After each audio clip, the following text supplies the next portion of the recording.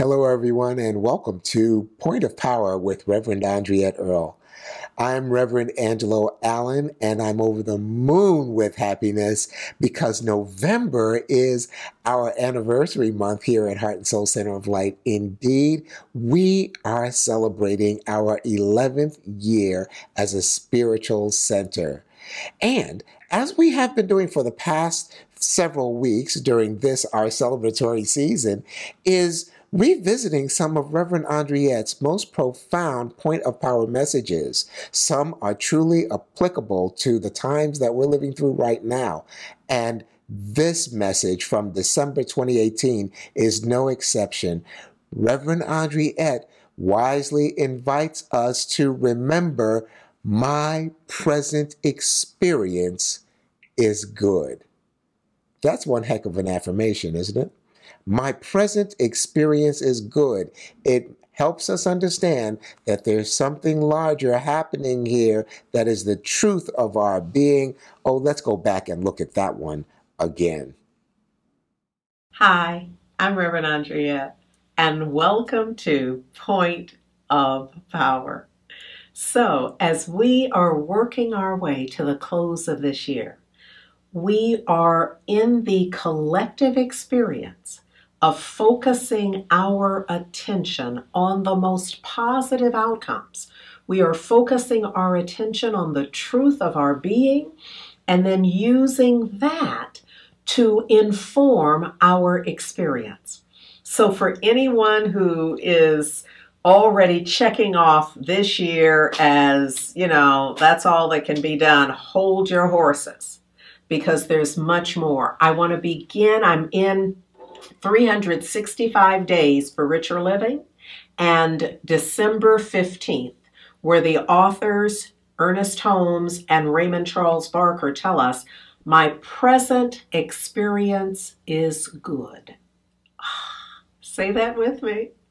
My present experience is good. Not the doubt, not the exception. Cut all that out. All I'm inviting you to think about right now and breathe in to your total awareness is my present experience is good.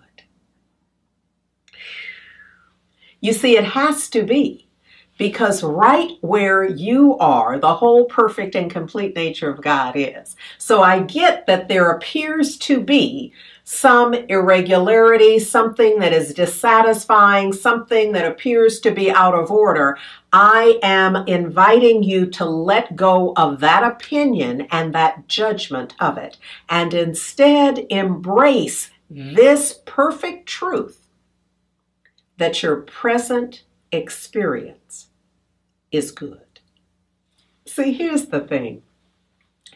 No matter what the facts are or the appearance is, the truth is that your current experience is good. Now, why that becomes so important for you to realize and not argue about, not have a question about, is because if you can begin to think the difference in the energy, the energetic field of standing in this ain't working, and that's out of order, and that can't be.